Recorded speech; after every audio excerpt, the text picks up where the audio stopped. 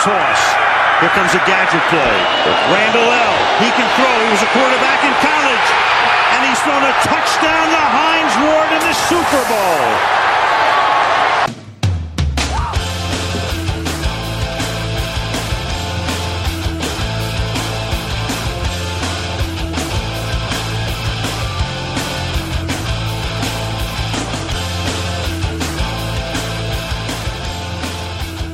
It is March 8th, 2011, live from Buffalo, New York. We are the Sportscasters. My name is Steve Bennett, along with my co-host, Donald Russ. How are you doing tonight, Donnie? Excellent. How are you? It is Fat Tuesday in New Orleans, Louisiana. We want to wish all of our Louisiana listeners a safe and fun Fat Tuesday as they kick off Mardi Gras. Right? That's what Fat Tuesday is, right? The kickoff of Mardi Gras? Or is it just... It is Mardi Gras. Yeah, it's like the last hurrah before Lent, I believe. Right, Lent is coming up. Yeah, tomorrow. Get your ashes. All right, busy show, very busy show. We got Dave Dameshek on, first guest to appear 2 times on the Sportscasters. Dave's going to come on and clear some things up about what's going on with the brand that is Dave Dameshek. And after that, we're going to have Greg Wyshynski from the Sportscaster or from the Puck Daddy blog on YahooSports.com. He's going to talk about the resurgent New Jersey Devils, 22-2 Yep. in the last 24 games. It's funny, we had him on about 6 weeks ago, Wyshynski, and we were talking to him about what the Devils would do at the first overall pick in the draft.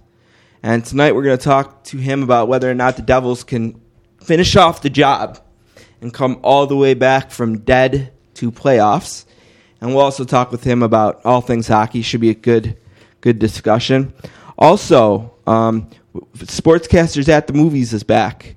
All of the kind of talk about Charlie Sheen had me inspired to watch Major League again. And I talked to you, and you had just watched it. So the Sportscasters at the Movies, a little bit later, we'll talk a little bit about Major League. I wrote down some notes for that.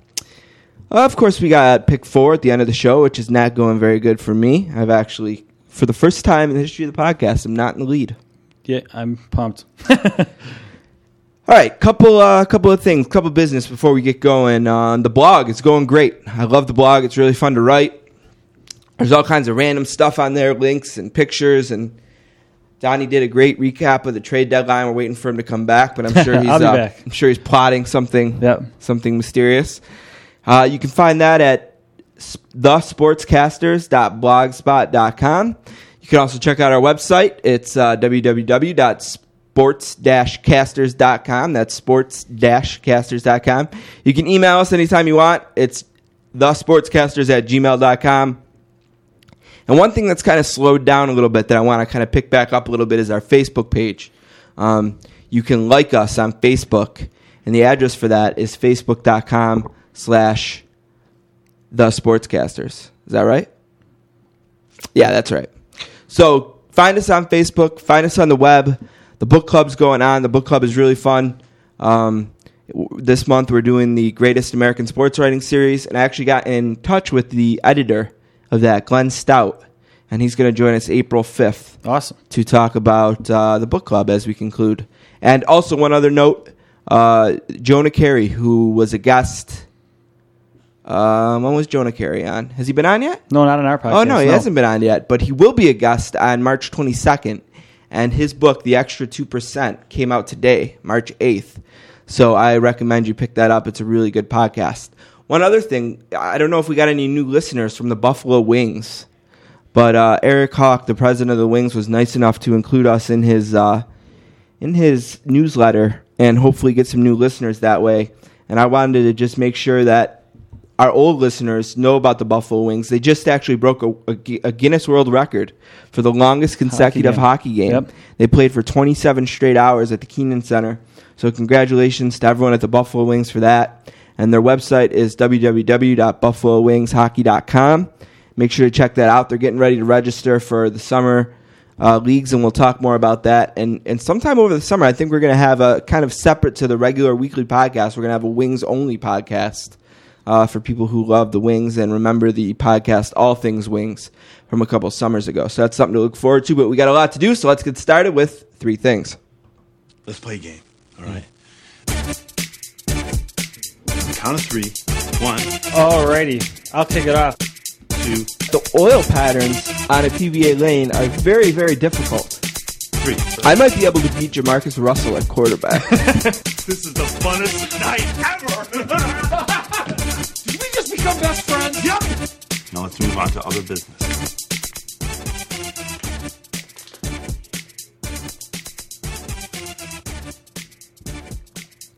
All right, 3 things for March 8th, 2011. I'm going to start it off this week because I'm kind of aggravated with something, and that's the Miami Heat and their big 3. I think it's a complete joke. Get this, Donnie. If the Miami Heat finish the season 19-0, and only if they finish the season 19-0, will they have more wins than LeBron James and the Cleveland Cavaliers won last season, 61. That's incredible considering how bad Cleveland is. They're 0-8 against Boston, San Antonio, Chicago, and Dallas. The best teams in the league, 0-8 against them. They're 5-12 in games decided by 5 points or less. On national TV last week, they blew a 24-point lead against the Orlando Magic. Yep. LeBron James missed a wide-open 3 at the buzzer that would have helped them survive an 18-0 fourth-quarter run. And just the other day, LeBron James missed another potential winning shot against the Chicago Bulls, and his coach came out and said that he was crying in the locker room. Yeah. Yep. This team's a joke. Joe Poznansky, our friend, wrote a great column Yeah, I was going to say that. I read some about how fun it is to root against LeBron James and the Orlando Magic, and I just want to say I am on board with that. Okay, that's interesting. I'm going to actually do my things out of order here. My number 2 thing was, now my number 1 is, are the Miami Heat now the most hated team in all of sports? Oh, they're number 1 on my list right now. I mean, who would you say it was before that? Maybe the Yankees? Well, yeah, I mean, from a national perspective, I think the Yankees tend to be quite hated or very, very loved. Right.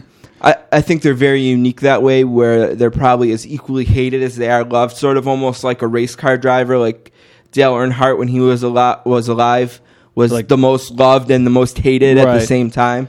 I think the Yankees are like that, but I don't think that by any stretch of the imagination the Heat are as loved as they are hated. No, that's true. That's true for sure. But yeah, people seem to love to hate on them. Like every website, Joe. That's what Poznansky's article was all about. Was how easy they are to be unlikable.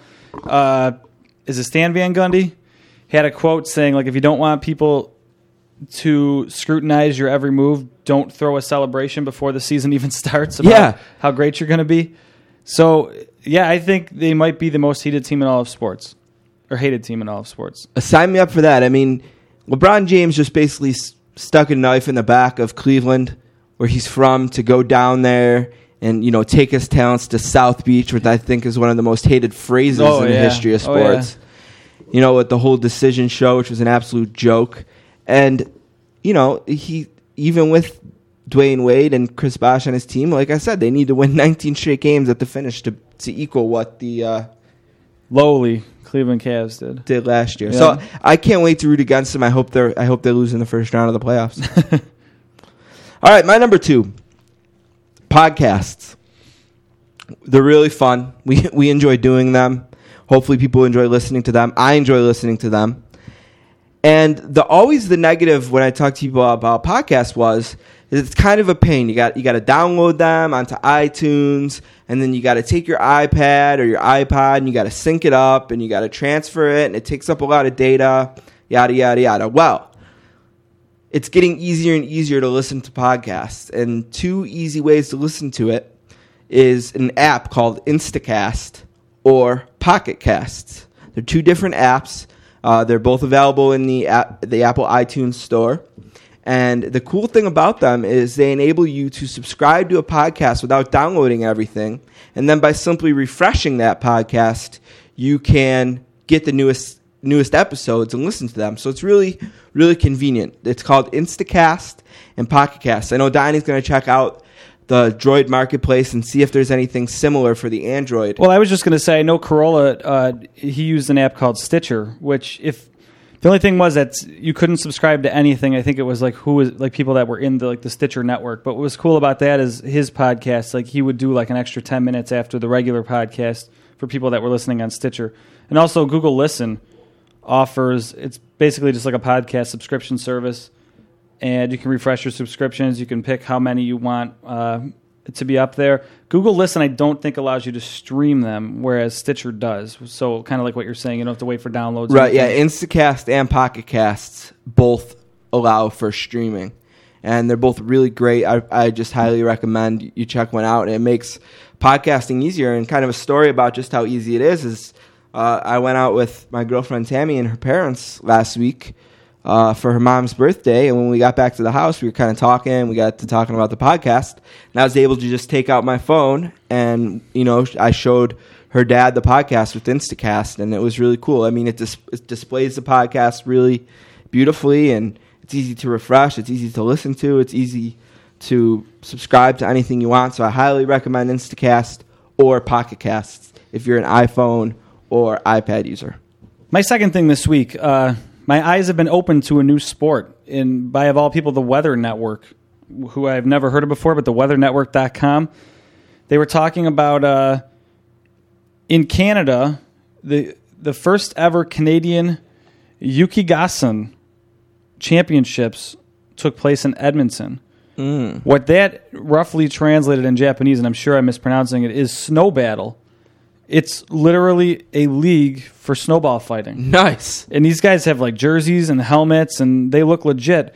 And I have with me the Yukigasan Canada Rules and Regulation Guidelines, and I'm going to share with you some of my favorite rules. Equipment. The diameter of each snowball shall be 2.5 to 2.75 inches. Each team will be responsible for making their own snowballs prior to each match under the supervision of officials. Officials can decide at any time to make and distribute snowballs themselves. So that's interesting.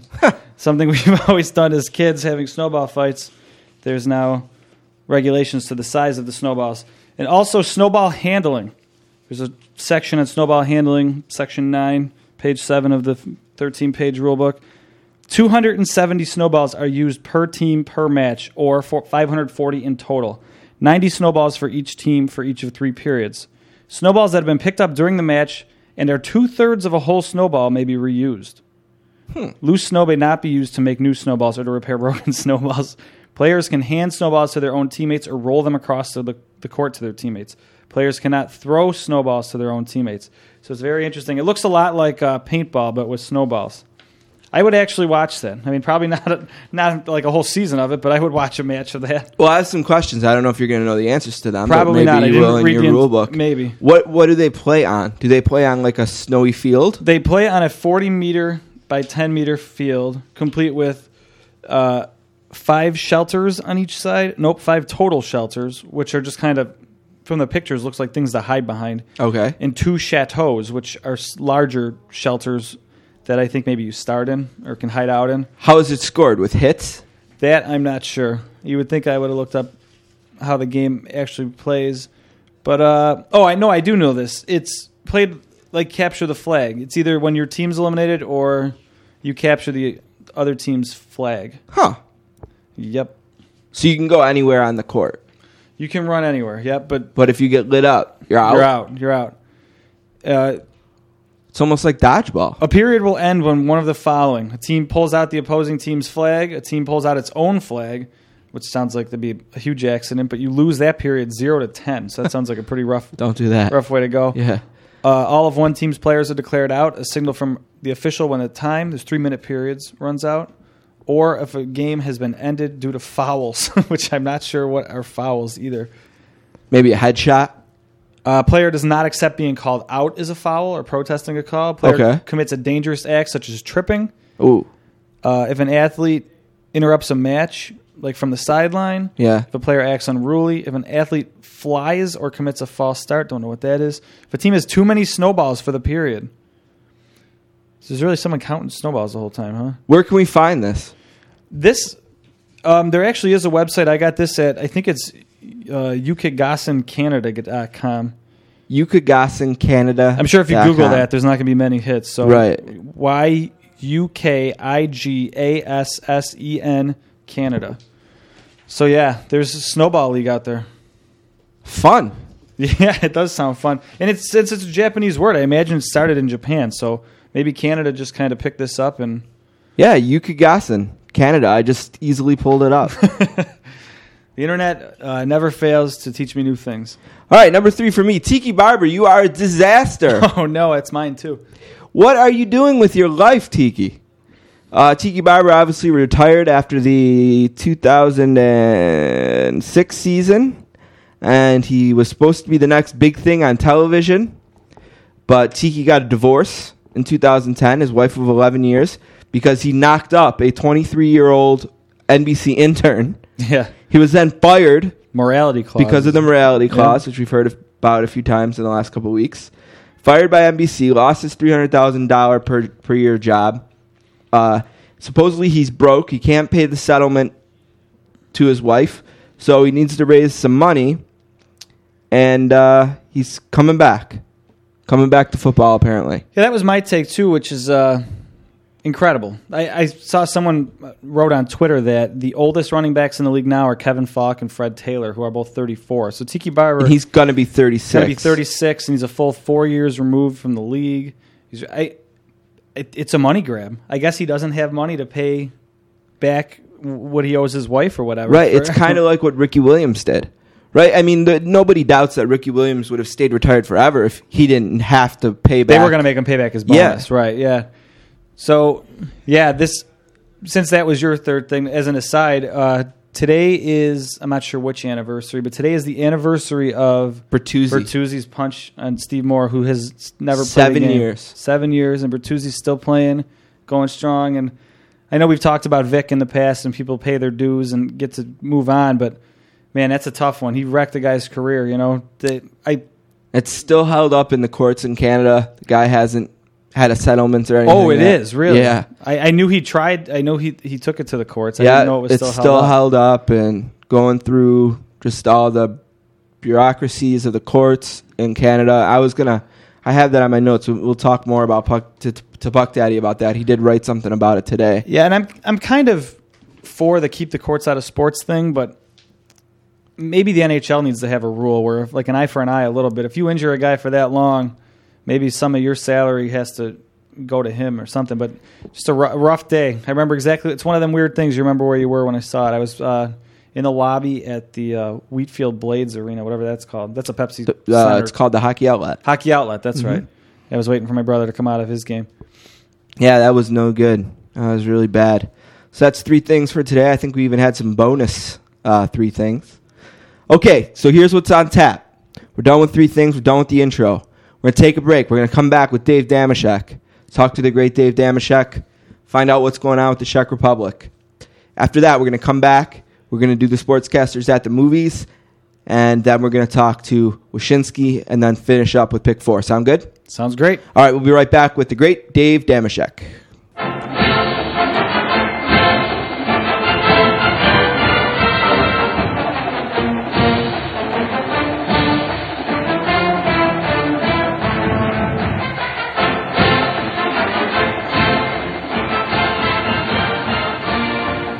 Our next guest was born on the banks of the Three Rivers in beautiful Pittsburgh, Pennsylvania, and he is a graduate of the Indiana University with a degree in broadcast journalism. Currently, he is a fantasy football analyst on NFL.com, writing columns, shooting videos, and appearing on NFL Fantasy Live. He is a pioneer in the podcasting industry, having hosted the popular Damashek On Demand podcast for ESPN and the just completed Dave's of Thunder podcast on the Ace Radio Network. He is an accomplished television writer working on Comedy Central hits The Man Show and BattleBots. His other television work includes Sports Geniuses and Crank Yankers. And currently, he is producing pages at Jimmy Kimmel Live. A warm sportscasters, welcome to the great Dave Damashek. How are you doing today, Dave? Well, I'm swell, although I don't know when you read that resume if I should be proud or embarrassed. But either way, thank you. Thank you, as always, for having me, fellas. And may I say, continued congratulations on the astounding success of your podcast. I'm embarrassed by the rich company I get to keep on here. You guys have a star-studded cast of guests rolling through your show. Yeah, well, we work hard on the guests, Dave. I mean, we've been doing pretty good with writers, but we're doing terrible with athletes. So we got a ways to go, but we're working hard, and we think that you're one of our. I think actually Don has in his bio that his favorite guest so far has been the great Dave Damashek. I'm not surprised to hear that. I said Richard Deitch, but yeah. And I love BattleBots, Dave. Nothing to be embarrassed about there. How can you argue? I mean, they see the thing is that they're robots, you understand, but they don't like one another, so they fight a lot. Was that was pretty much it. What's not to like about that? Was that the Sklar Brothers one, or was that the other one? Yeah, the Scar. I actually didn't do it. I think I did. What did I do? 2 seasons of that show, and I don't think the Sklar Brothers were on either one. I was with Carmen Electra on 1 year, and then another year I was on there with Arj Barker, who you may know as Dave from what was the name of the show? The great HBO show, the Flight of the Conchords. Right.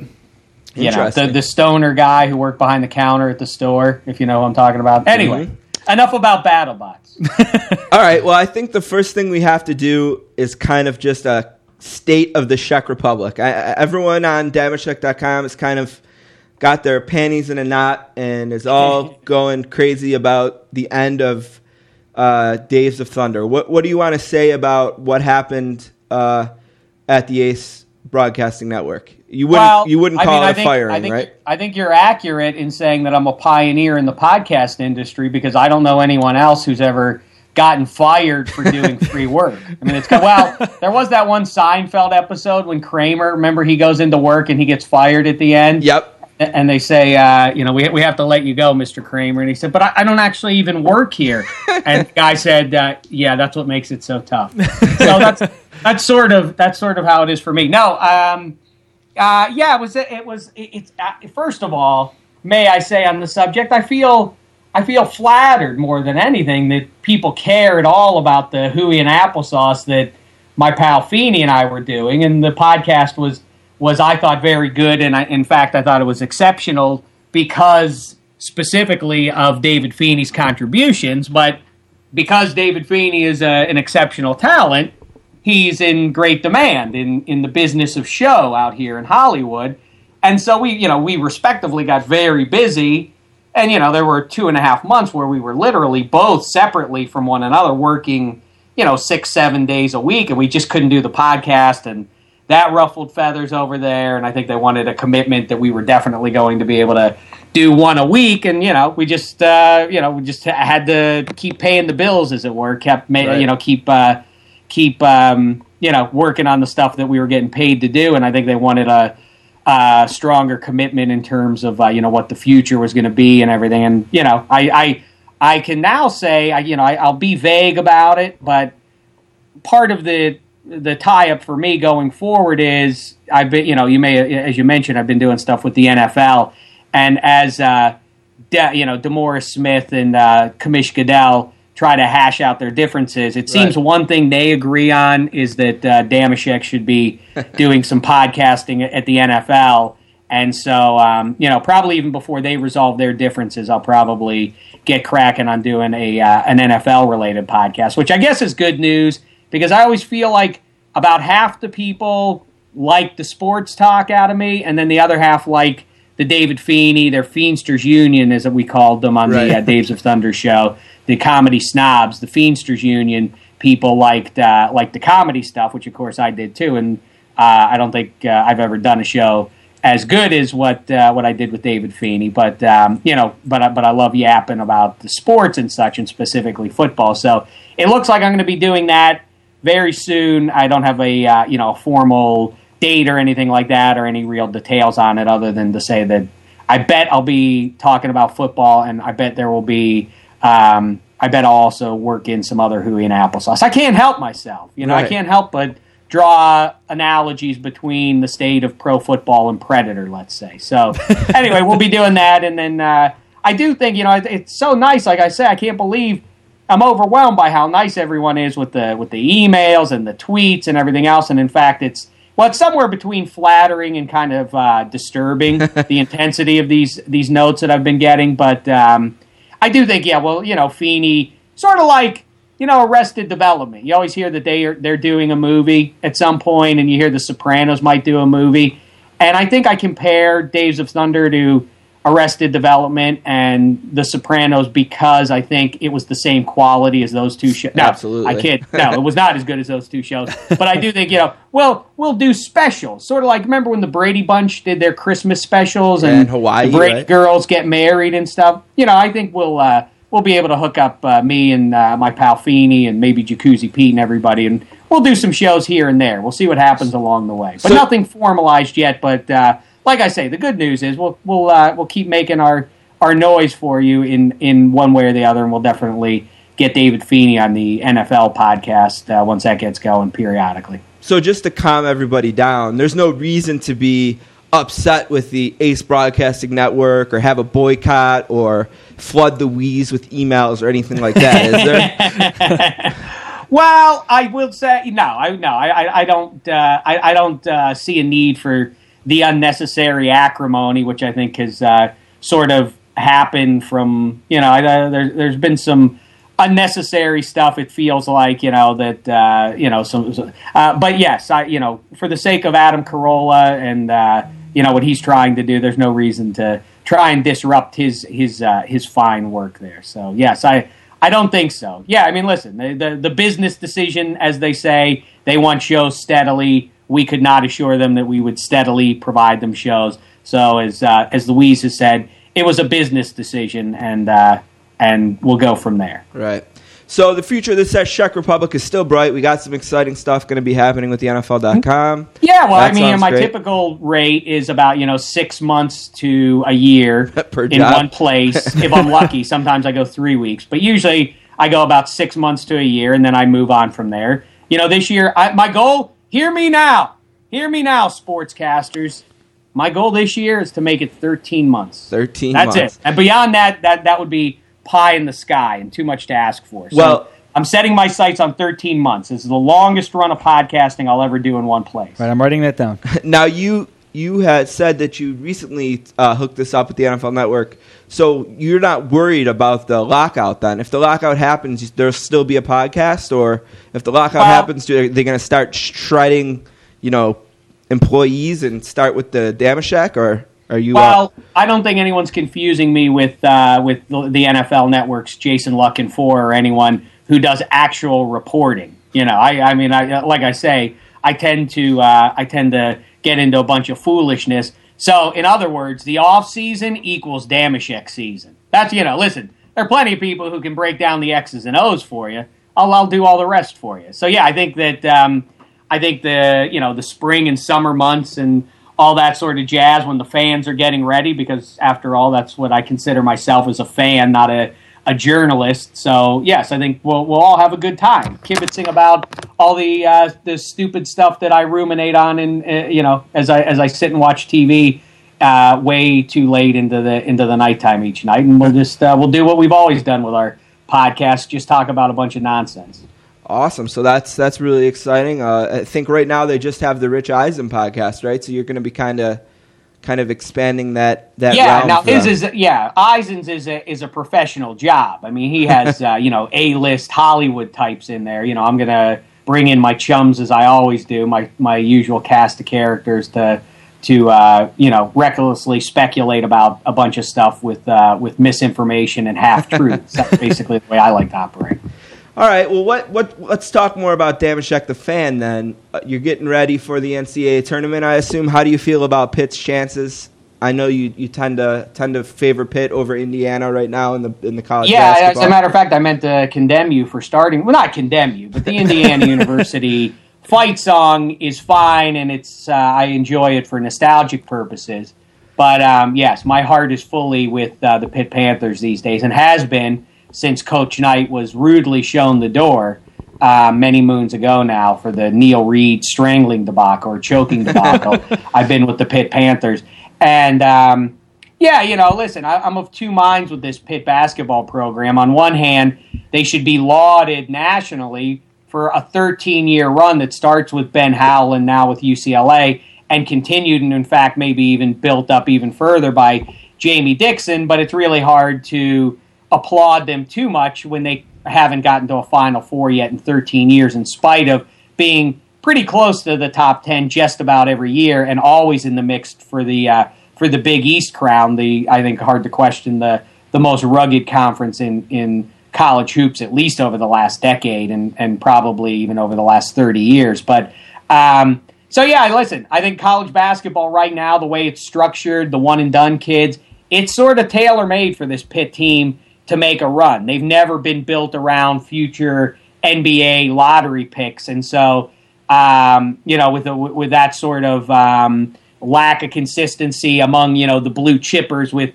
Carolina and Duke and all the usual suspects, I think Pitt is positioned to make a deep run there. They, as usual, play great defense and the things you usually think about when you think about Pitt. But I think this year they legitimately have a few scores. They have some interior scoring. They have some, obviously with Ashton Gibbs in particular, some great perimeter scoring. They can go deep. I can't wait to see how they screw it up this time.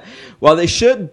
I can't imagine the committee not rewarding them with a 1 seed. It seems like they pretty much have a 1 seed locked up. I definitely no worse than a 2 seed, but yeah, you can't. Well, you can hardly play a tougher schedule than what they did, and they played Texas and beat Texas. Yep. Back in I guess it was December at some point. 66. They knocked off Texas, who's also been in contention pretty much all season for a 1 seed, and then beyond that, obviously they've beaten UConn, Notre Dame, and Georgetown, and every name you can come up with in the Big East. Yeah, I unless something crazy happens, unless they lose by double digits in their first round game in the Big East, and a team like Duke ran the table, which is doable for a team like that in the ACC. Even if that happened, though, I would still cry injustice, unfair, shame, and so on, because the ACC is garbage. There are exactly 2 good teams in the ACC.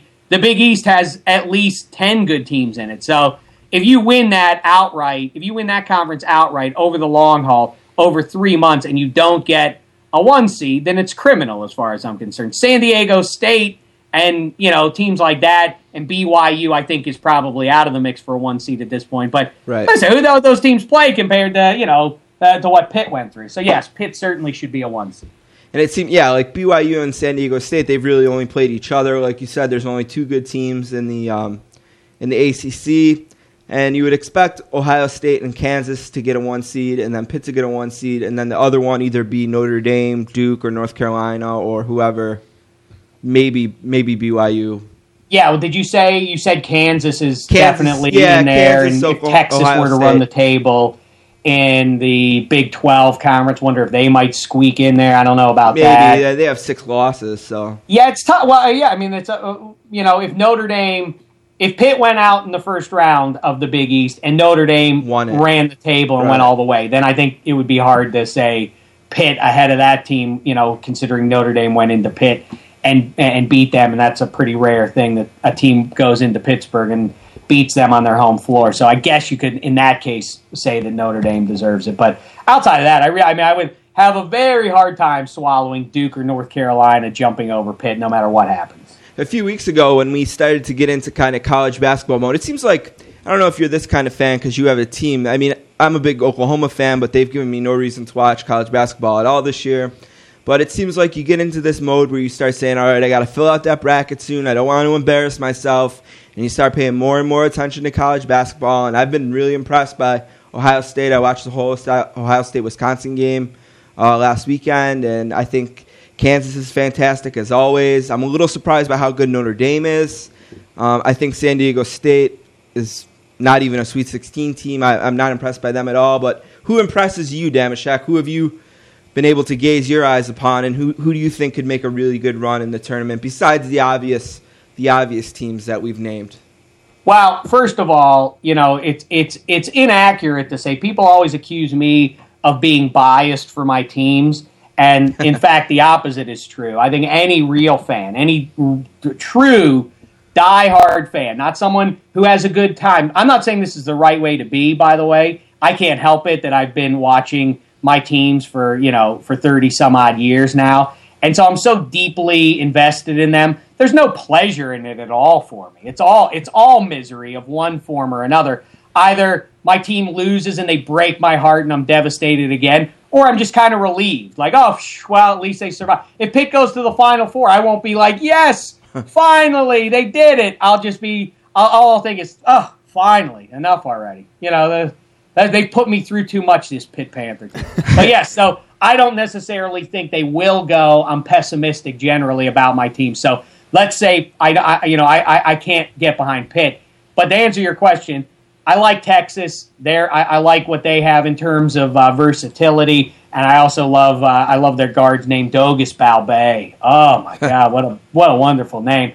And I like Ohio State a lot. They got it all. I love what they got going in the low blocks there. That's huge. It used to be something that I would say, and it was true for the bulk of my time watching college basketball, that it was all about guard play. If you had upper class, solid guard play, you could go deep in the tournament. Now it feels like if you have a guy who can really just bang on the interior, and we've seen that with, we've seen it with Sean May, and we saw, DeJuan Blair make hay. If you've got a guy who can get on the interior and dominate like that, like Ohio State can, plus then you mix in their ability to knock it down. What they do, 14 of 15 from three the other day? Yes. Yeah. They're pretty complete. The only question about them is how good is if you apply this sort of train of thought. And when I fill out my brackets every year, my way is always what conference is the best, or what two conferences are the best, and then play out the top 5 teams from those conferences and let them go deep. If you're ever in doubt, like, well, I did decide Big East is better than Pac-10, therefore I have to go with the Big East team against the Pac-10 team. That's how I fill out my brackets every year. So applying that, I don't know how to feel. Like Michigan State Michigan State, I guess, is going to get in there, but they're nothing special, I don't think. Although, would we be surprised if Tom Izzo pulls off another run? But, Wisconsin's good. But, Purdue is flawed, as good as they've been. So Ohio State is kind of my team, except for the fact that I don't really have a whole lot of faith in the Big Ten in general. So is it smoke and mirrors, or are they legit? But I do like the individual pieces of that team. Now, you mentioned kind of misery and pain from your teams, and I guess I got to know, have you recovered from the Super Bowl loss? I don't want to talk about it. What happened? No, listen, I'm sick about it. I'm sick. I'm just sick in my gut over the whole thing still.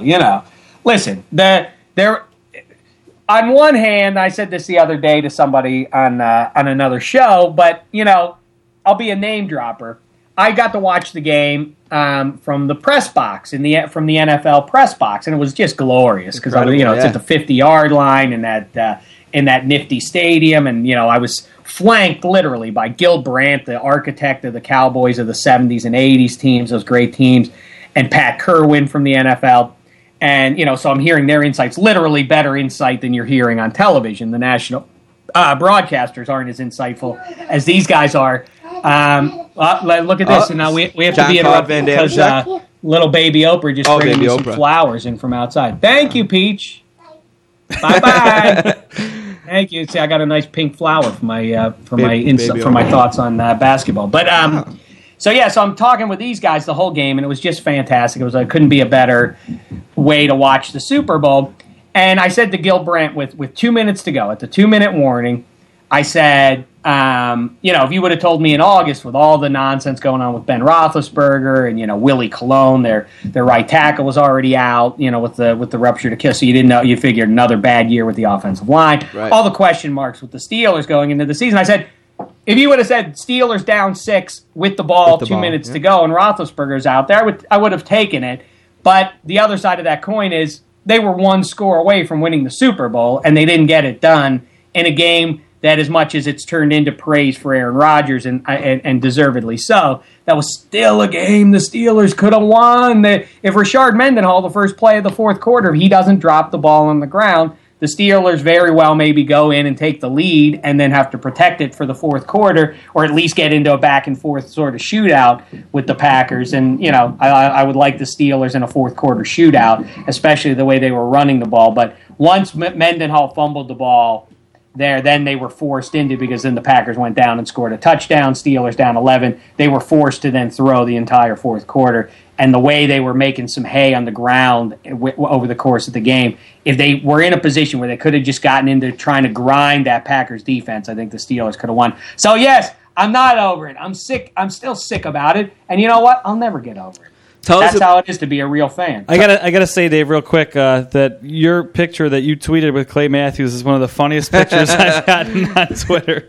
That creep. I know, putting his arm around me. Well, what about you guys? Well, you're half Bills fans and half Saints fans, right? Yeah, that's right. I'm a huge Saints fan, and I was devastated by the playoff loss. It was a joke, an embarrassment, but I'm in the 5-year grace period, right? I can't be mad. To have a year like I had last season, I almost it's still, I can't believe it. I still look at my Sports Illustrated commemorative issue and say I can't believe I was able to call and and subscribe to the magazine for the sole purpose of getting the commemorative football magazine. I mean, it's still a dream come true to me. Well, it is awesome, and that was great when the Saints did it, and I was down there about a week after they did it, and there can't be a city that enjoyed a championship more than New Orleans enjoyed the Super Bowl win. It was just great, and it happened to line up perfectly with Mardi Gras and everything. Yeah. So it was the greatest place in the world to be. I don't know if you watch the real world. The only thing I will say is that if you're 5-year grace period, yes, you should be happy with as much misery as the Saints have put you through over your lifetime and everything. But that was a pretty bad way. That was terrible. a bad way to go out, especially terrible. The Marshawn Lynch run. I know people have to praise him for the great run, but that was, I mean, how the Saints defense comes back from that, I don't know. That was a humiliation. It's not like it was Jim Brown doing that. The most humiliating part for me is all season I praised Roman Harper. I was telling anyone who would listen, Roman Harper is having such a great season. He's having a Pro Bowl season, and they did let him in the Pro Bowl for whatever reason. And he absolutely was a disaster in the Seattle game. He was directly responsible for at least 2 of the touchdowns. He was one of the guys on Marshawn Lynch's highlight reel that was getting dragged down the field. And it was a terrible loss, but you know what? I can still fire up YouTube and see Indiana's Tracy Porter pick off Peyton Manning, and I do it probably once a month anyway. Well, that's one of my favorite subjects, and that will be one of my goals. I undertook it as one of my main projects at the NFL this past season, and I will continue to bang the drum until I am heard. Peyton Manning is the most overrated player in the NFL. I don't care how good he is. I don't care how many records he breaks or anything. Why is it that the vast majority of the mass media refuses to accept? I don't mean to sound like Sarah Palin and talk about the mainstream media, but really the mainstream media, when it comes to the NFL, for some reason operates under some delusion that Peyton Manning is a flawless QB, except they refuse to acknowledge the fact that year after year, big game after big game, he flames out. The only reason he has a Super Bowl victory is because he played Rex Grossman in the Super Bowl. That's the only reason he has. I don't understand this thing that Peyton Manning is one of the 10 greatest NFL players of all time, or is one of the 3 or 4 best quarterbacks of all time. Hooey and applesauce and fat and double fat. That's what I say to all of it. His team is terrible, though. They would be the worst team if you played backup quarterbacks at every team. His team would be the worst team in the league. That is, when people, that's one of the ones people bring up. Hey, he makes look what he did with Pierre Garçon and Austin Collie. Yeah, listen, he also has Reggie Wayne on his team, who would be a great player no matter what. He also played the bulk of his career with Marvin Lewis. Well, he has no running game. Yeah, what was Edge James? Edge James was a great runner, was one of the great runners of his era, and that was also the majority of Peyton Manning's career. The defenses have been spotty, but they've had some good defenses. The idea that he's done it with nothing is ridiculous. Tom Brady, now he deserves credit. He's done it with nothing, with the exception of that 1 year when Randy Moss was focused and playing with a chip on his shoulder. Now he's done it with nothing. I mean, he's done it with Antoine Smith in the backfield and Deion Sanders and junk like that, and mediocre defenses the last 6 years. That's somebody who's done it with very little. And by the way, I hate to get onto the subject for the umpteenth time, but I will quickly say, Ben Roethlisberger does it behind not a mediocre offensive line. He does it behind one of the 5 or 6 worst offensive lines in the NFL, and has done it for the last 3. He's been in 2 of the last 3 Super Bowls behind those abysmal offensive lines. But let's not look past. I want to hear from a Bills fan. What do you like? Do you want Cam Newton? Do you like the idea of Cam Newton? What do you want? Do you want? Do you want Gabbard? Do you want Von Miller? That's what I'm hearing lately. Is that they're going to go after the blue chip outside linebacker? They can go in any direction. They're terrible. I mean, Cam Newton, it just seems like there's a lot of red flags about him that really makes me nervous for a team that doesn't have much leadership and needs someone to point him in the right direction. I don't know if you can have a guy at the most important position that raises so many question marks. Like, he's got all the skills, it seems like, but I don't know. I'd be nervous. I kind of think they should just go with the best defensive player available. They're awful. I kind of hear you, because it's one of those things, the QB thing with the amount of money that you pay, and we'll see I don't know how it'll shake out after all this labor stuff is resolved, and I don't think the rookies will probably end up making as much, but what do I know? I don't get involved in the economic stuff, but because I don't understand it. But if you blow it, if you take a quarterback that high and he flames out, that's a way bigger setback than blowing another pick. I'd say if CJ Spiller never really becomes great, that's not the setback that Cam Newton or Blaine Gabbert or anyone else flaming out would be for. I mean, I could see when Von Miller seems like by all accounts, a guaranteed success at outside linebacker. Yeah, I kind of agree with you. Take him. For an awful team, the Bills have been too cute for their own good a lot of times. Like Belichick seems, he's a genius or whatever. He can get away with it. The Bills don't have that track record yet. Time and time again, they go with picks like C.J. Spiller. They blow the draft every year. Last time they had that really was terrible. A red pick. Given they had Fred Jackson. He would have to be as good as Thurman Thomas for that pick to be worthwhile, and he would just hasn't shown any signs of that yet. They've drafted 3 first-round running backs since the last time they were in the playoffs. And the last time they had a pick this high, they picked Mike Williams from Texas. Total bust. They've picked Mabin. That was a bust. So they haven't hit on a pick in a long time. I think the Bills, more than anything, just need to hit on this pick. So whoever's the safest. More than anything, what they need to do is they need to go back to their old uniforms. They are changing uniforms. They haven't disclosed them, but they are going back to. They do say something about how I think they are like a throwback to the old, like it is like an homage to the old jersey. So we'll see. Who knows? I have my fingers crossed. That's worked sometimes and failed miserably other times. So yeah, when they try to do that hybrid, like hey, it's honoring the past. That sometimes works and sometimes doesn't. But yes, anything would be better than the hideous get-ups they were wearing out in Rich Stadium the last few years. The Sabres finally got it right and just went back to the old ones, basically.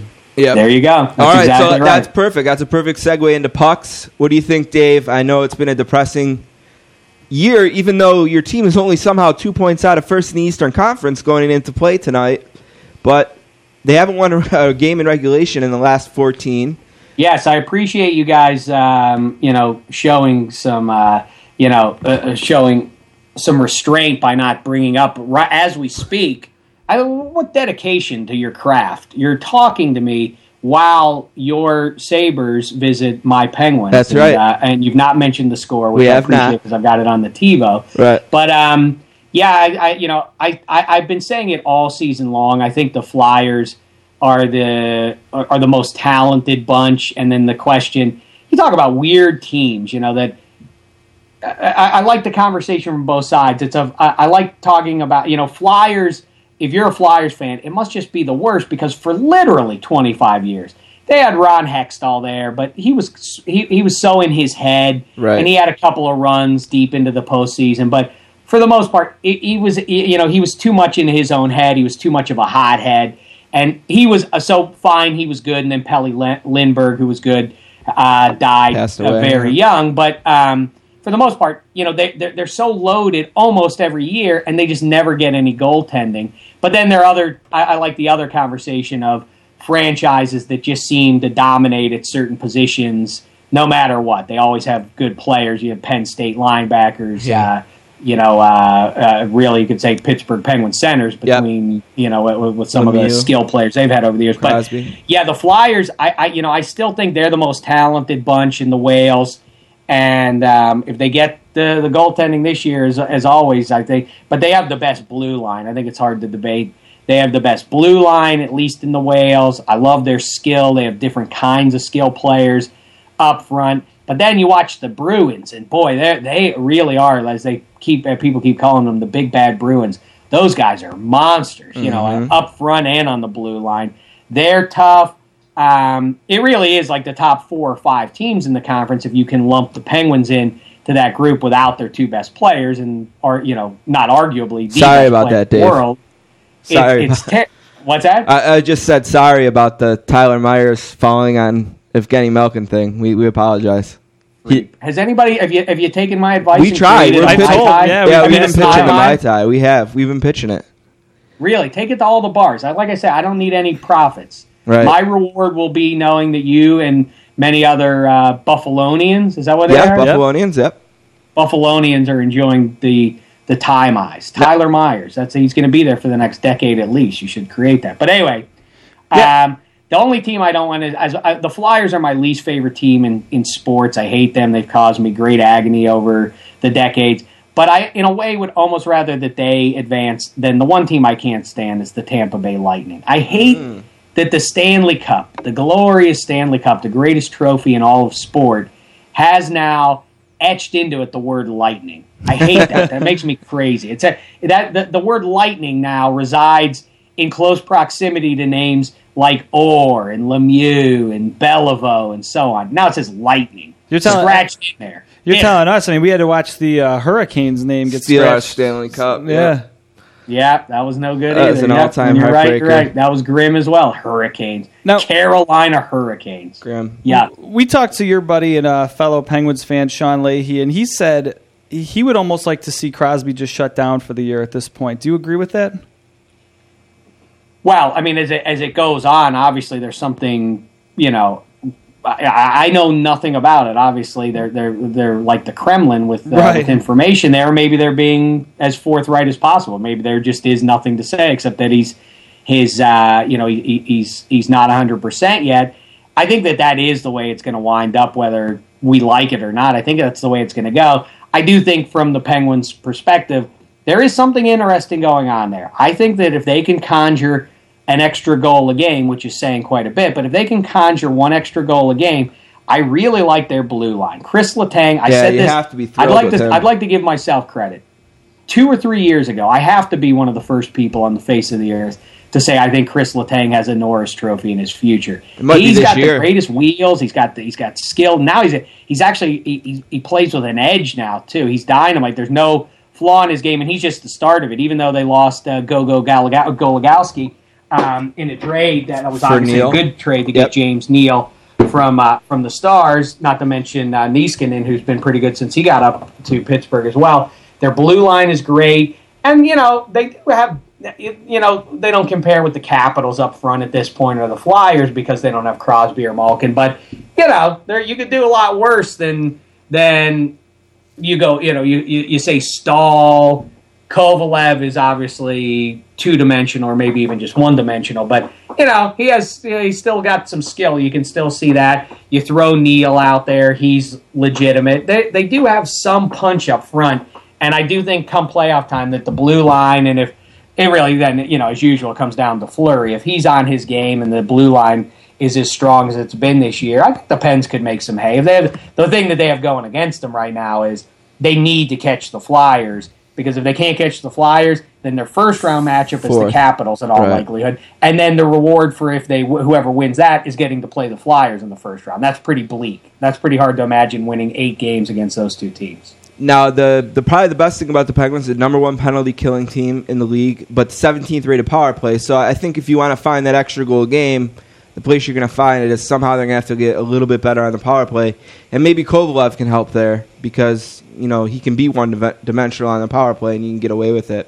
Well, in some lean years and some decent years for the Penguins, Kovalev was out there on one of the points on the power play. If you throw him out on one point to take the place of Golagowski and you throw Letang out there on the other point doing what he's doing, and then Neal is the bona fide sort of player you want there, right in the crease and in the slot, taking up space, and between you cobble things together again. You start talking about guys like if you. Jordan Stahl out there is obviously capable of breaking through, and the idea that he hasn't even had his breakthrough yet offensively is something to consider, because he's had high 20s in his career as far as goals go. So he can break through. He's just always been a third line center, which by definition makes him not out there to score. His line mates haven't typically been guys that are going to be real productive offensively. So I think he is capable of stepping it up. And they're not going to be the Penguins that won the Cup 2 years ago, but I think they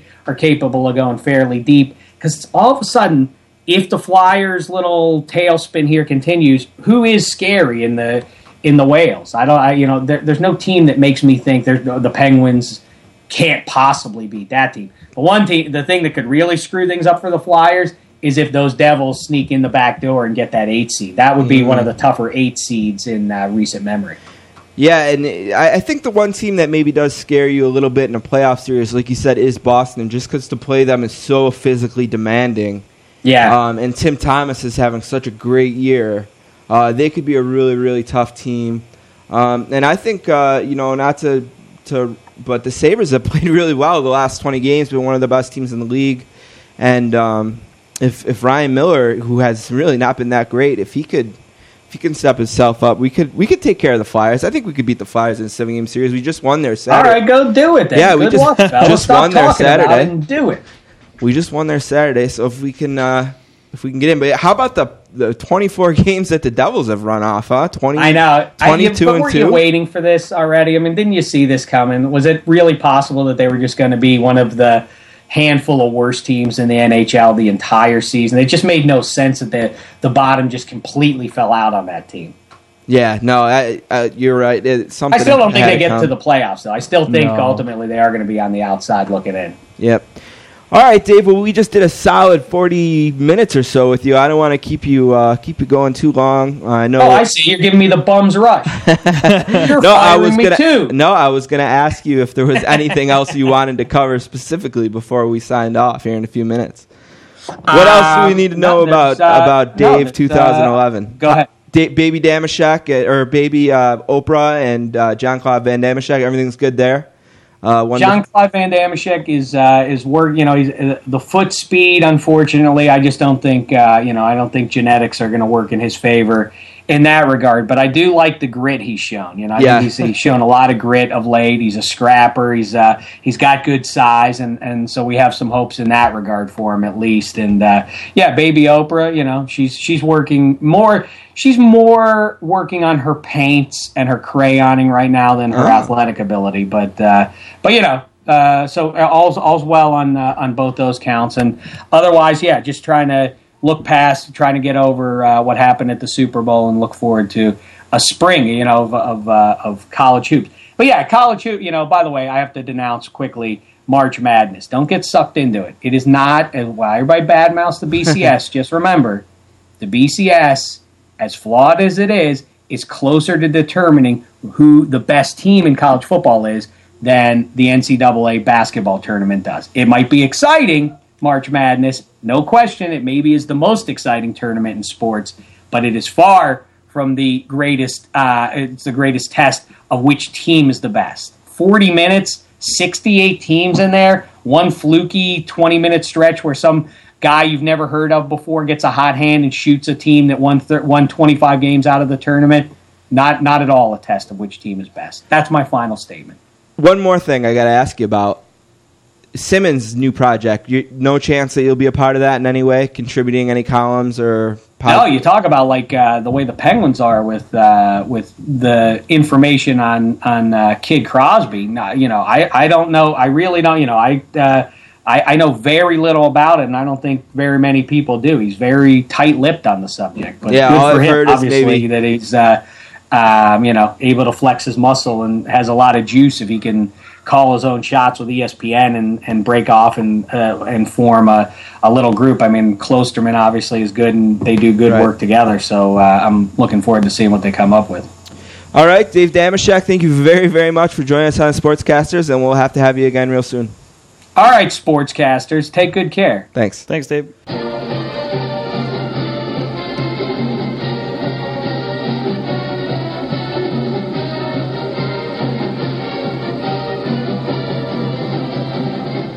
Our next guest was born in Matawan, New Jersey, and graduated from the University of Maryland. He is the author of Glow Pucks and 10-Cent Beer, the 101 Worst Ideas in Sports History, and is working on a second book rumored to be about his beloved New Jersey Devils. He is a former editor of Sports Fan Magazine and has written for Deadspin.com and NewYorkSportsDay.com. Currently is the host of Puck Daddy Radio on the Score, Sirius XM Channel 98, and is the editor of the popular Puck Daddy blog on Yahoo Sports. He's making a second appearance on the Sportscasters. A warm welcome to Greg Wyshynski. How you doing tonight, Greg? Everything you said is true. We try. Well researched. Exactly. So, how you doing? We're doing really good. We're both kind of in the dumps, I guess, tonight. Our teams are going to lose after putting some nice streaks together. But, you know, last time we talked to you, we were talking about what the Devils would do with the first overall pick in the draft. And since then, they've ripped off a 23-2 in the last 25. What's happened in New Jersey since we talked to you last? Well, I mean, they've, you know, I think the coaching of Lemaire is one thing. I've long said, and I think tonight's result actually backs it up, that you know, the more that they play without expectation, the better they were playing. And for me, that's the bottom line with this streak. You know, all due respect to what Lemaire's been able to accomplish, is that, you know, Kovalchuk starts scoring left and right. A lot of that has to do with the fact that he's no longer has the weight of the world on his back as far as that contract, as far as playing for a new coach, as far as the team struggling. Once you're 27 points out of the playoffs, it kind of changes the expectations, you know? So It's like, it's almost like him, Ralston, a lot of these guys, I think, were able to really just start concentrating on playing hockey again instead of worrying about all the ancillary stuff. And now that they've gotten close to the postseason, I have a feeling that maybe the nerves are starting to kick in a little bit. Yeah, I saw. I don't know if you tweeted it or if it was someone else, but I saw an interesting thing about how earlier in the season Kovalchuk was late to a meeting, and he actually got scratched for a game against the Sabres. And then a couple of days ago, he was late for a meeting, and the coach kind of asked what happened, and he said, you know, I was selling the game or was doing an interview or whatever, and just kind of let it go. So kind of just like that'll show you kind of the change in the locker room in New Jersey. As Lemaire, was McLean really, really he was a bad choice, huh? Well, no, it's a remarkable change. It's a remarkable change between the two coaching styles. It's a remarkable change between the two coaching temperaments. I mean, the bottom line is that for what happened earlier in the season, you can successfully argue that had they fired McLean by the beginning of December, this would be a playoff team right now. You know, and there's no question that having Lemaire come in, give them structure both on the ice and off the ice, and really sort of just steady the ship in a way that McLean couldn't.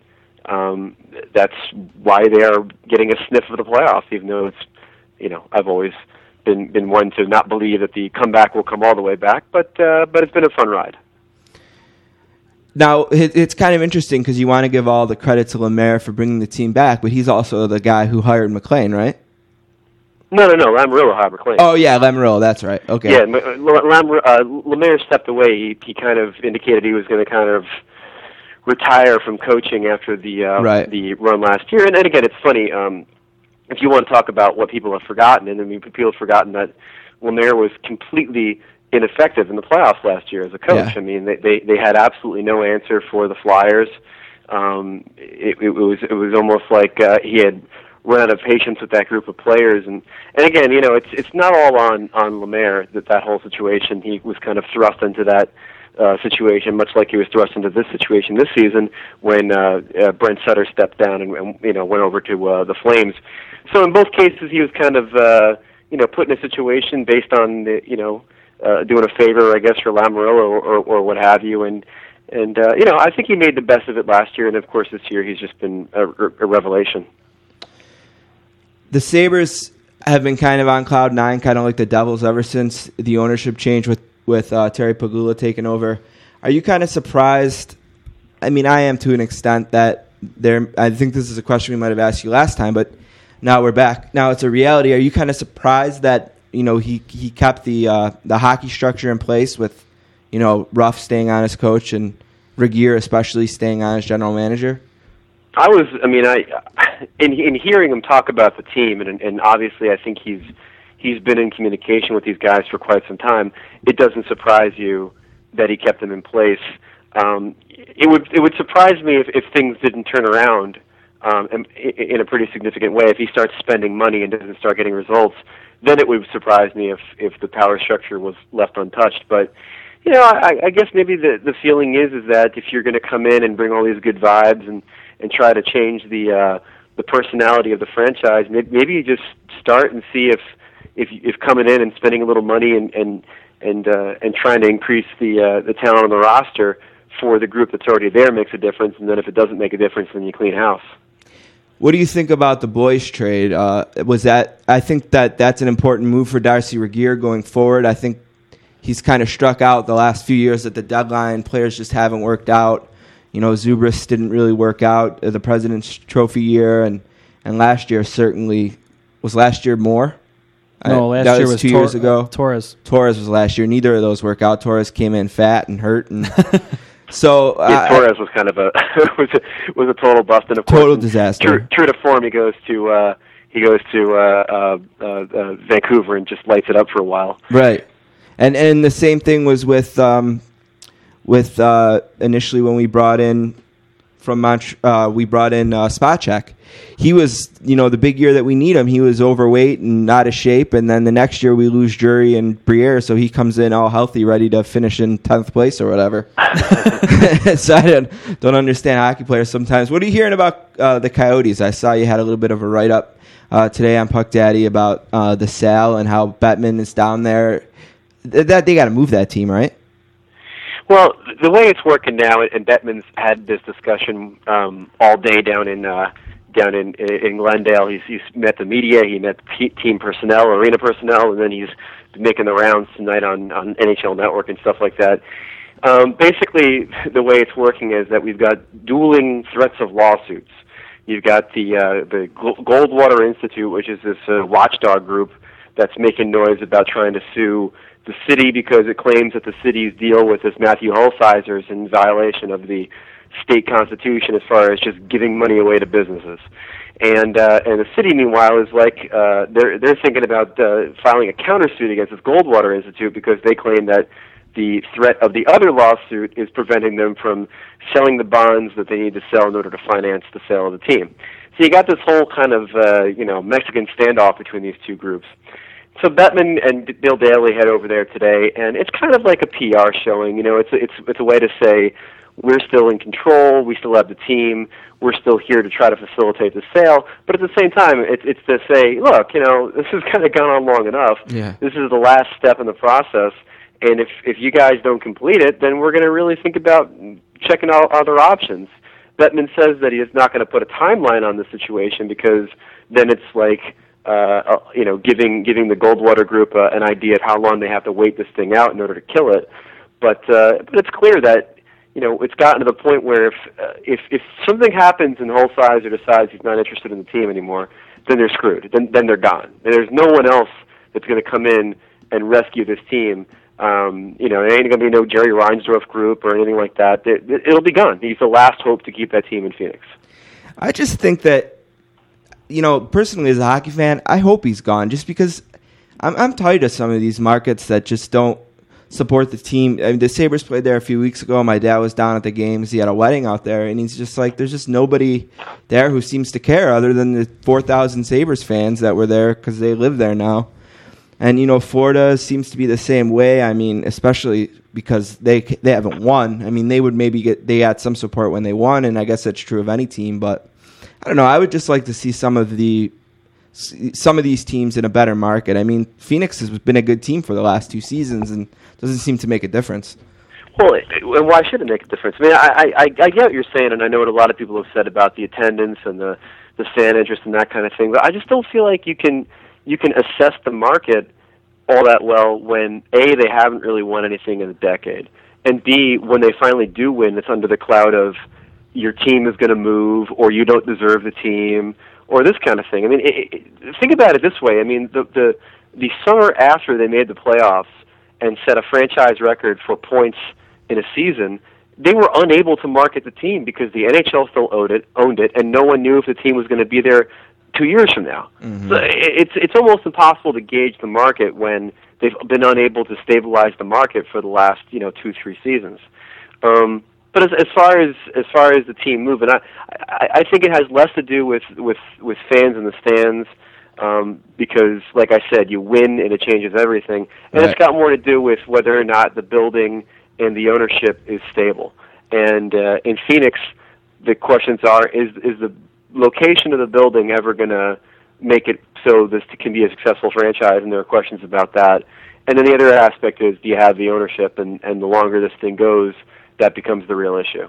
Well, I know in Buffalo we're grateful that the NHL is patient with situations like this and doesn't just move teams on a whim. Yeah, Ottawa and Edmonton. I mean, people forget about that too, right? I mean, it's only been about a decade ago. Yeah, absolutely. But if a team does need to move, what cities are out there? I mean, Winnipeg, I think, was thrown around, and maybe is Kansas City still interested, or is it pretty much just the Canadian cities of Winnipeg and Quebec, or would there be another city in the mix that you hear? No, I think that if there needs to be a team that moves fairly rapidly, it's going to be the Winnipeg. They've got the ownership in place. They've got a building. There's obviously been a clamor to get a team back there for quite some time.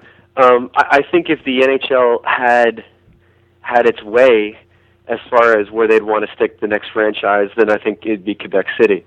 But I don't think they're ready for a team yet is the problem. You'd have to wait a few seasons to relocate a team there. So if the Coyotes or the Thrashers have to move, I feel like it'll be Winnipeg. But if they had the druthers, I think they would prefer it to be Quebec City.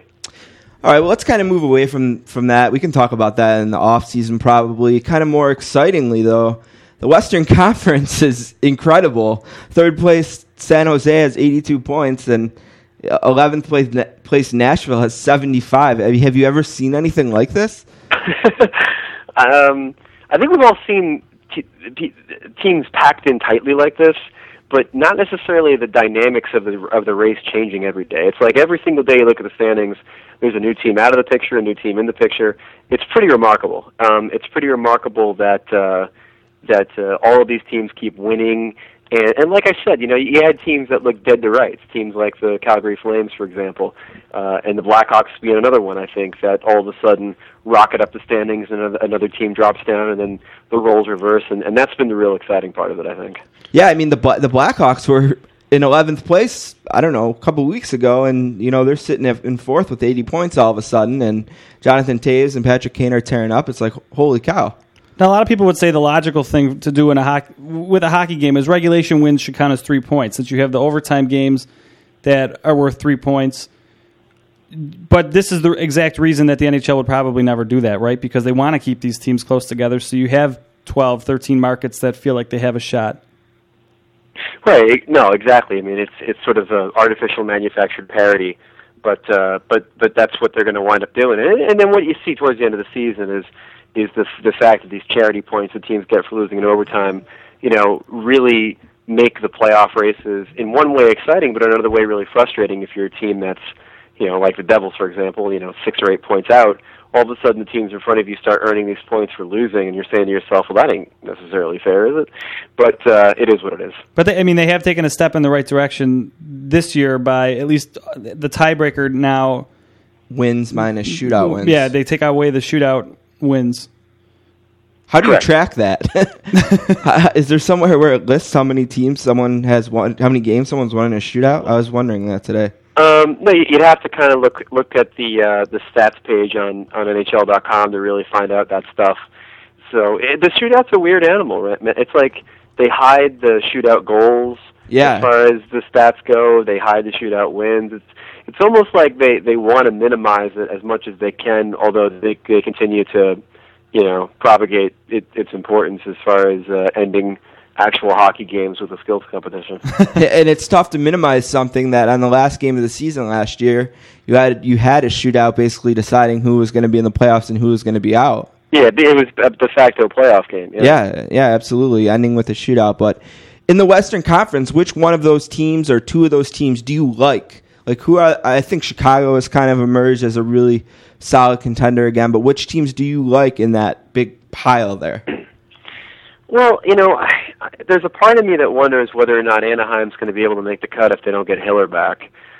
Nashville is a team that I really wanted to see add one more offensive piece at the deadline, and they didn't do it. And that makes me kind of wonder whether they're going to have enough gas. And if you take those two teams out of the equation, then all of a sudden you're looking at Minnesota being the other team that's really in the mix, unless Columbus makes some kind of a run here at the end. And if that's the case, I still think that despite their goaltending and despite some of the impressive performances they've had, and they're going to get Mikko Koivu back, it'll still be the Los Angeles Kings and the Coyotes finishing ahead of them in the standings. It's going to take one of these teams fading, I think, for Minnesota to sneak in. But yeah, I mean, it's going to be a real interesting first round. It doesn't look like Vancouver is going to draw Chicago in the first round, which is probably right. They're able to sleep at night at least for a little bit. But you're going to have matchups in the first round that are going to be really interesting. I mean, it may not be the Blackhawks, but it could be the LA Kings in the first round for Vancouver, and that'll be a hell of a series. Yeah, if it were to shape out as it is now, it would be Vancouver, LA, Detroit, and Phoenix, San Jose, Calgary, and then Chicago and Dallas, which would be a pretty good first-round series, too. Right. In the Eastern Conference, it's not quite as packed, but it still is. How about the Penguins? I mean, before tonight, they hadn't won a regulation game in 14, yet somehow they have 86 points, which is now tied for Philly for the most in the conference. They're kind of just doing it with smoke and mirrors, or, I mean, you got to give a lot of credit to the Penguins. No, it ain't smoke and mirrors. I mean, it's good coaching, it's good goaltending, it's Curtis Letang. The play of the blue line after it got healthy. It's the play of Jordan Stahl. It's been a really remarkable run, and I think that the more attention that the Penguins get for this run, the more I think Dan Bileston is going to get attention for the Jack Adams. It'll be interesting to see where he fits in. I think it could be kind of a crowded field, but there's no question that the coaching job that he's done in scrambling the lines and doing whatever they can to stay competitive with both Sidney and Malkin now, it's been ridiculous. And I don't know if it's going to help him television helped Kennedy in the 60 election over Nixon, but he looked awesome in 24/7. I mean, didn't he come over as just like so cool, just like the coolest coach? Just who wouldn't want to play for that guy? It's like. Well, I think he's a guy that has definitely has the respect of the players and definitely has the respect of his peers and that kind of thing. So 24/7 was eye-opening for us, but I think he's always had a pretty good reputation. But again, like I said, it's you're talking about a field where you're definitely going to have Guy Boucher in there. If the Devils ever made the playoffs, you definitely have Lemaire in the top three. Yep. And then you look out west, Vigneault. Babcock's done an incredible job, and then you're going to have a lot of these teams that are sort of in the mix in the West. That are going to get respect too. I mean, there was a time I think when Mark Crawford was probably pretty high on the list when Dallas was doing what they were doing. So, Bilesma should get really solid consideration. And the bottom line is that when the broadcasters vote for the Jack Adams, it's usually a team that's overcome long odds, incredible adversity, that sort of thing, that winds up getting their coach named Coach of the Year. And I don't know if you could possibly have more adversity than losing two superstars, yeah. Yeah, I mean, the biggest star in hockey, and then Evgeny Malkin. I mean, you lose that, and then what do you got? I know it's been really close-lipped, but have you heard anything about Crosby? I mean, are we going to find out probably pretty soon they're just going to shut him down for the season, or is he getting better? Is he doing anything? I mean, it seems like trying to find out information about Crosby is like a national security secret or something. Well, he has a few good days, and then symptoms return. It's kind of been the way it's been for the last month in him trying to rehab this thing. I mean, for whatever it's worth. Rehab's such a weird word to use because it's almost like you're talking about a normal injury and a concussion is anything but. But I've long said that I still feel like if Crosby becomes symptoms free by, I don't know, St. Patrick's Day or maybe, a couple of days after that, there's still a chance for him to get back on the ice and get in game shape for the playoffs. But, there does come a point where you say to yourself, was it worth it? Clearly this is a Penguins team that doesn't have to win this year. They've got everybody under contract. They can improve the team in the off season. They'll get Malkin back next year. I mean, I'm not saying they should push their chips in the middle of the table and call it a night, but it's clear that this is not a year where you need to rush Sidney back because there's some window of opportunity that's closing. Right, and he's such a rare athlete in the sense that not only does he mean a lot to the Penguins, but he really does mean a lot to the league in general. And it's too bad because we've seen some superstars like Pat LaFontaine and Eric Lindros comes to mind who've kind of gotten some concussions and never were the same. So hopefully they don't rush him back and he can just get healthy. But it's a tricky thing because I think the league's better with him in it. But I don't think there's any question that, and this is to the benefit and as a tribute to the growth of the NHL, that they're able to survive without him. I mean, it's still going to be a really highly rated playoff. It's still been a very exciting regular season after Crosby left. It's not to minimize his impact, and it's not to say that the NHL is somehow a better place without him.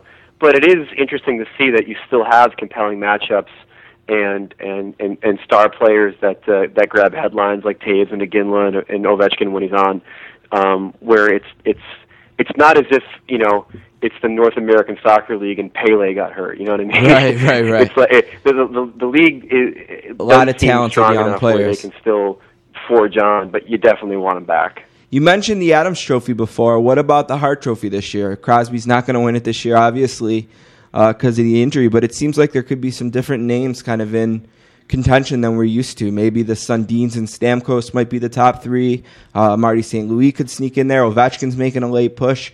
Who do you like for the Hart Trophy this year? It's a weird year because, do you give it to Daniel Sedin? Do you go Sedin back to back? I don't know. I don't know if you do. I mean, it's a very, very strong club they have out there, and I'm not necessarily sure if Daniel did the heavy lifting that Henrik did last year, considering Henrik did a lot of it without Daniel in the lineup. Right. As far as Stamkos goes, well, you got St. Louis there kind of running as his wingman, and there's no question that Stamkos has kind of fallen off the pace from the beginning of the season. Timmy Thomas should probably get some accolades for the way he's played this year for Boston. But again, that's a goalie, and that's always a tricky proposition. And Ovechkin, I think, even if he runs up the point standings, it's going to be difficult to give him the award because of just the off year he had in goal scoring. There are a couple guys that I think deserve a lot of attention, but I'm not quite sure if they'll get enough of it. Brad Richards is one. Mm-hmm. I mean, granted, Dallas kept on winning with him out of the lineup, but there's no question that his contribution at the beginning of the season and the way he made that Louis Eriksson line role is one of the reasons why they're in playoff position.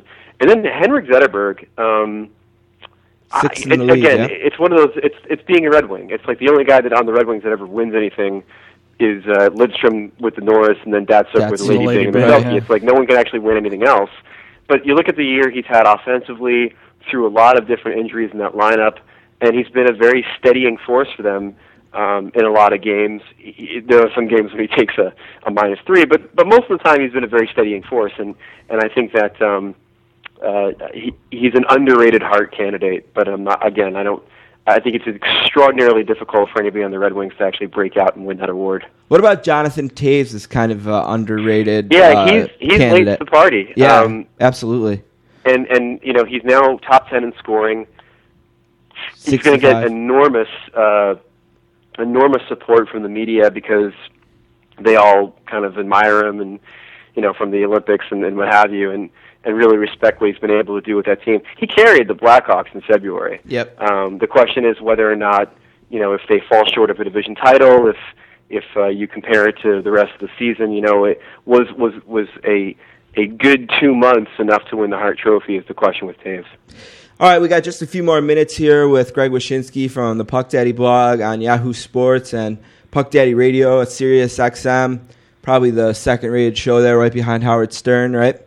I don't even know if we're the second-rated show on our own network. Kind of today is one of those black days in hockey where 7 years ago today, Bertuzzi and Steve Moore happened. You wrote a little piece about it today on the site. How do you think hockey's changed in the 7 years since the incident? Well, what I found really interesting in looking back at it is that I feel, there's a lot of things that have obviously been completely changed because of the incident. I mean, Moore's life has changed. Bertuzzi's career was changed.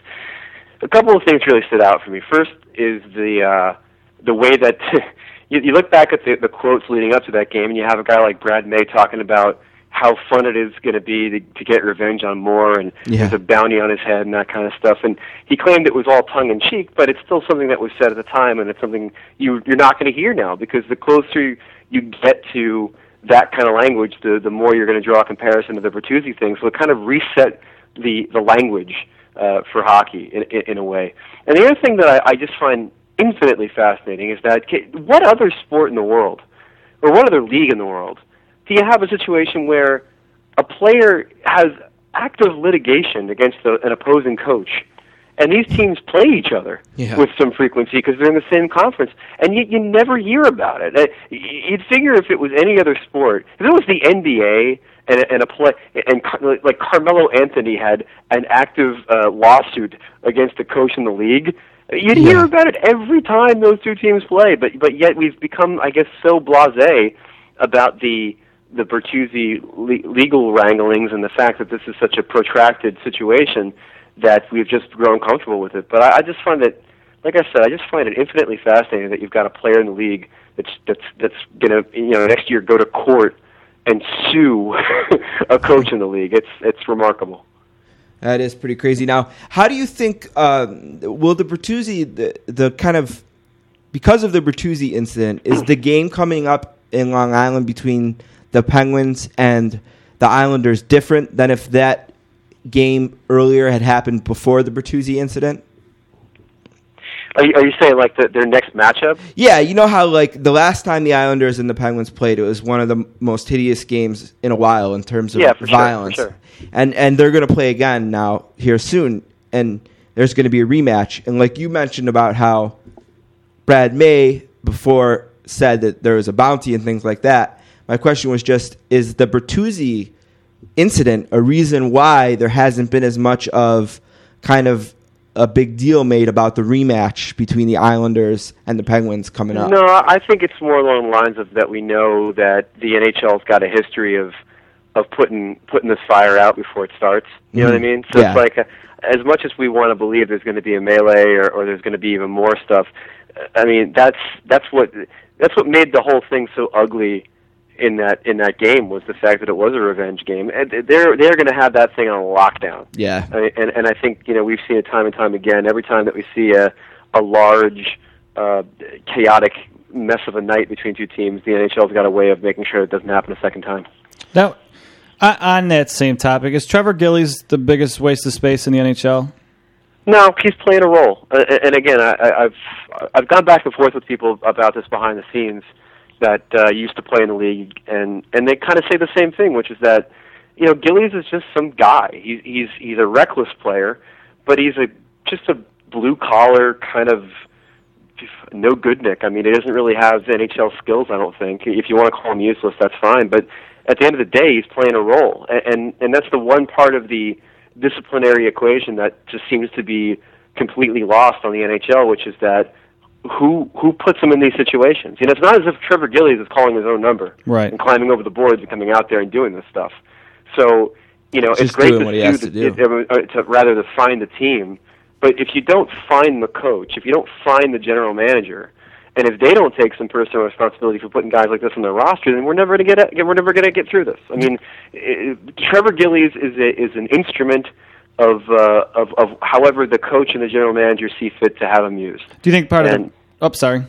And that's it's not to excuse what he's done. And if, like I said, if the NHL wanted to really send a message, they should have suspended him for the season if they're going to ignore what he actually did on the ice, which doesn't warrant 10 games. But again, it comes down to how a team uses this player, and whether it's Trevor Gillies or Matt Cook or anybody like that, the transition needs to be made from what can the league do to squash these guys and their actions, and what can the teams do from a personal responsibility standpoint to ensure that these guys aren't out of line. Do you think some of that has to do with the fact that the NHL is so seemingly random with discipline as far as teams and players go? Well, I think every time that we have a situation where we feel there's an inequity in the supplemental discipline system, it's because of the way they've handled it in the past. I mean, the Gillies thing is a great example. You know, you constantly hear over and over and over again, well, you know, the injury to the player, the injury to the player, the injury to the player. Well, Clutterbuck at the time of the suspension wasn't known to be injured, and yet it was still a 10-game suspension. So, you know, you tell me, how much is an injury to the player? Wait, if Clutterbuck had been injured at the time, was that 50 games? Right. Yeah, who knows? I mean, they just need like a chart or something. I mean, it's a total crapshoot as to what these. It's political. It's inconsistent, and again, it's the bed that they've made by having been this inconsistent for the last year or so, or you know, more than a year, maybe 5 years. One last thing, kind of a fun way to end. The Florida Panthers, they're kind of turning into the spot where dreams come true, huh? Tonight, Tim Kennedy played his first NHL game of the season down there, and just a few weeks ago, Hugh Jessman finally made his first appearance in the NHL. Played 2 games, got 5 minutes in penalties, and apparently got sent back down. But you know, he was the last person from the 2003 first round to play an NHL game. Which was remarkable.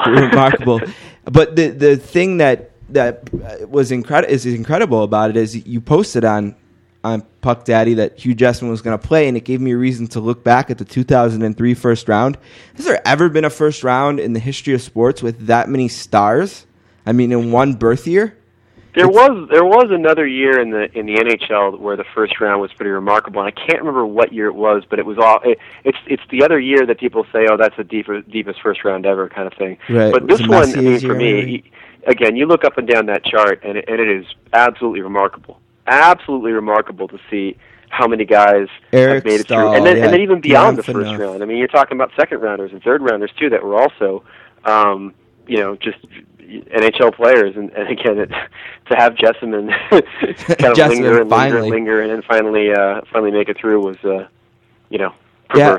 Well, it's kind of interesting too because Jessamine was at Dartmouth, and one of his line mates, the year that he was drafted was Lee Stepniak, who is from Buffalo, and he got drafted in the 5th round that year. And I actually talked to Lee about it, and he said, thank God for Hugh Jessman, because we had so many scouts in the building that year that was a big reason I got drafted. And, Jessman finally makes it to the NHL after squandering around the AHL and East Coast Hockey League. And like I said tonight, Tim Kennedy made his NHL debut. It's like go down to Florida and see if they need a guy. I mean, they might take him. You're basically a de facto AHL team at this point. Yeah, absolutely. All right, Greg Wyshynski, the Puck Daddy blog on yahoosports.com, and Puck Daddy Radio, which is one of my favorite things each day after Howard Stern turned into that. But thank you very much for joining us on the Sportscasters. Anything else? Did we miss anything? You think? I think that covers it. All right. Thank you very much, Greg. We'll talk to you soon. Much appreciated, boy. Thanks for having me. Yep. Thank you.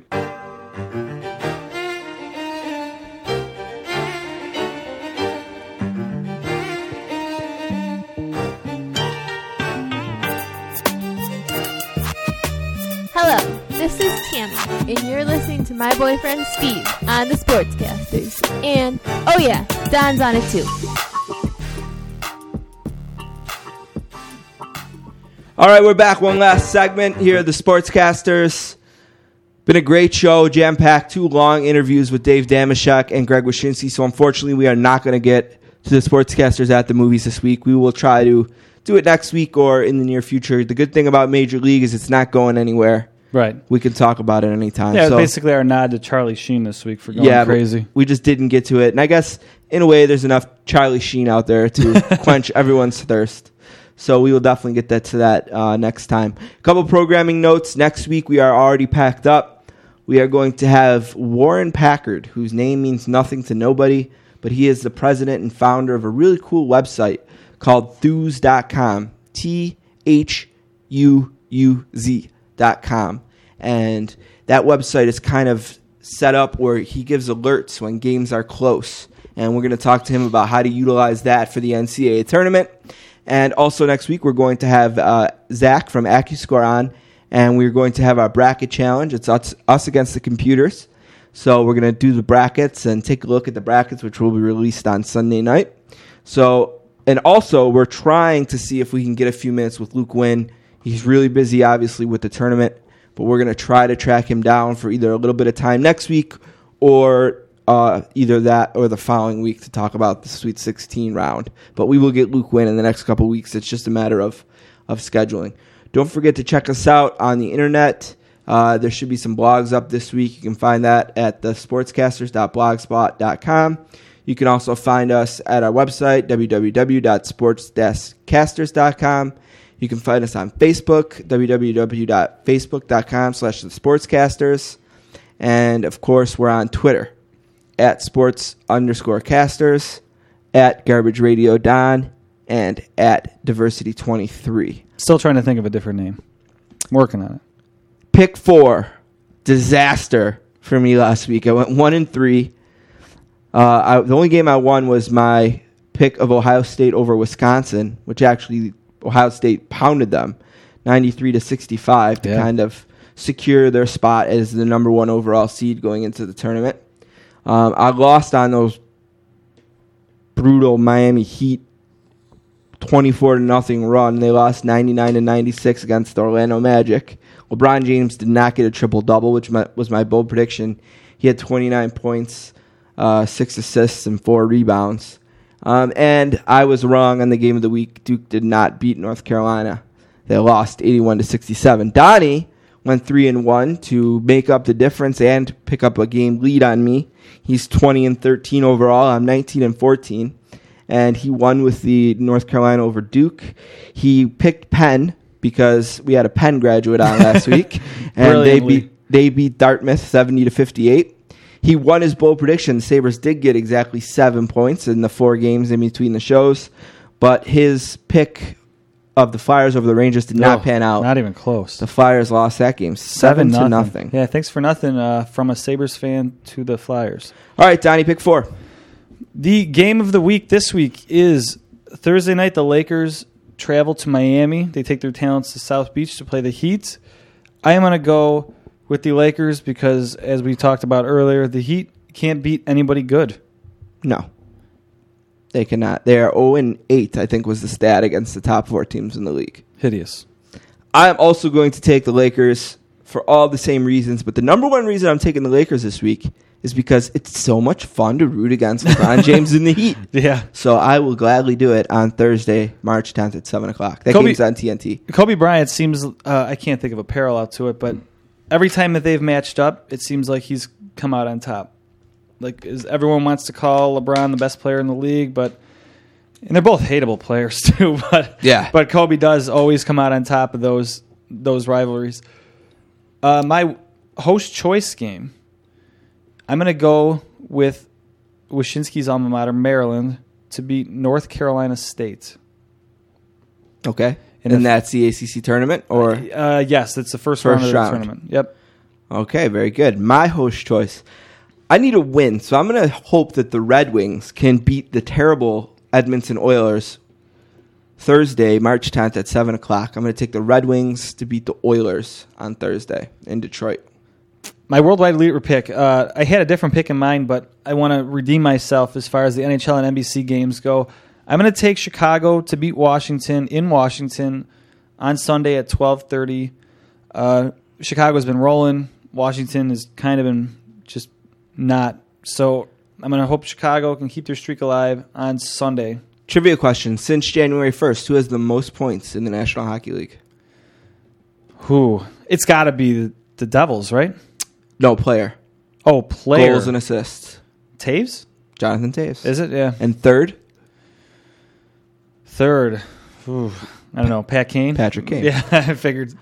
All right, my worldwide leader pick. This is a game I'm actually excited to watch. It's Wednesday, 7 o'clock on ESPN. It's the Northeast Conference Final. Robert Morris Colonials versus the Long Beach Blackbirds. Why would I want to watch that? Well, actually, I was just talking to my friend Matt from Pittsburgh about Robert Morris, the hockey team. And when I was trying to find a pick for the World Wide Leader and I was looking around, I saw Robert Morris's name. And then I had never heard of the Long Island Blackbirds, and I looked into them a little bit. They've won 12 games in a row, Donnie. Nice. 12 games in a row, number one seed in their conference tournament. So I'm going to take the Long Island Blackbirds to defeat the Robert Morris Colonials in the Northeast Conference Final tomorrow, 7 o'clock on ESPN. My bold prediction. I actually came up with two of them in case the first one doesn't seem bold enough, although lately it seems more and more bold. I'm going to say the NFL owners and the NFLPA will come to an agreement by next podcast. And if that's not bold enough, I have another one. That's bold enough. All right. Because I think it could very easily go the other way. Okay. So I'll give you that one. My bold prediction, Kobe Bryant, his average points per game is 25.1. So I'm going to say, hopefully this is bold enough, that in the game of the week against the Heat, he's going to go over 35. Yeah, sure. 10 points over the average? Yep, so over 35 for Kobe. I got to say, just as an aside, you gave our records, and I know I'm one game up now, but I think that's pretty impressive considering 8 of the picks have been quote-unquote bold. So, I mean, if you take those out of our records, we're doing pretty solid. Granted, some of them are gimme games against like Oklahoma and stuff to keep our records up, but we're doing pretty well, I think. Yeah, combined we're 39 and 27. Yep, it's not bad. So doing pretty well. So if you're betting with us, you're making money. Yeah, if you could find someone to take bets straight up. Right, which I'm sure you could. They're out there. Yep. You might need to lay a little bit of money, but that's all right.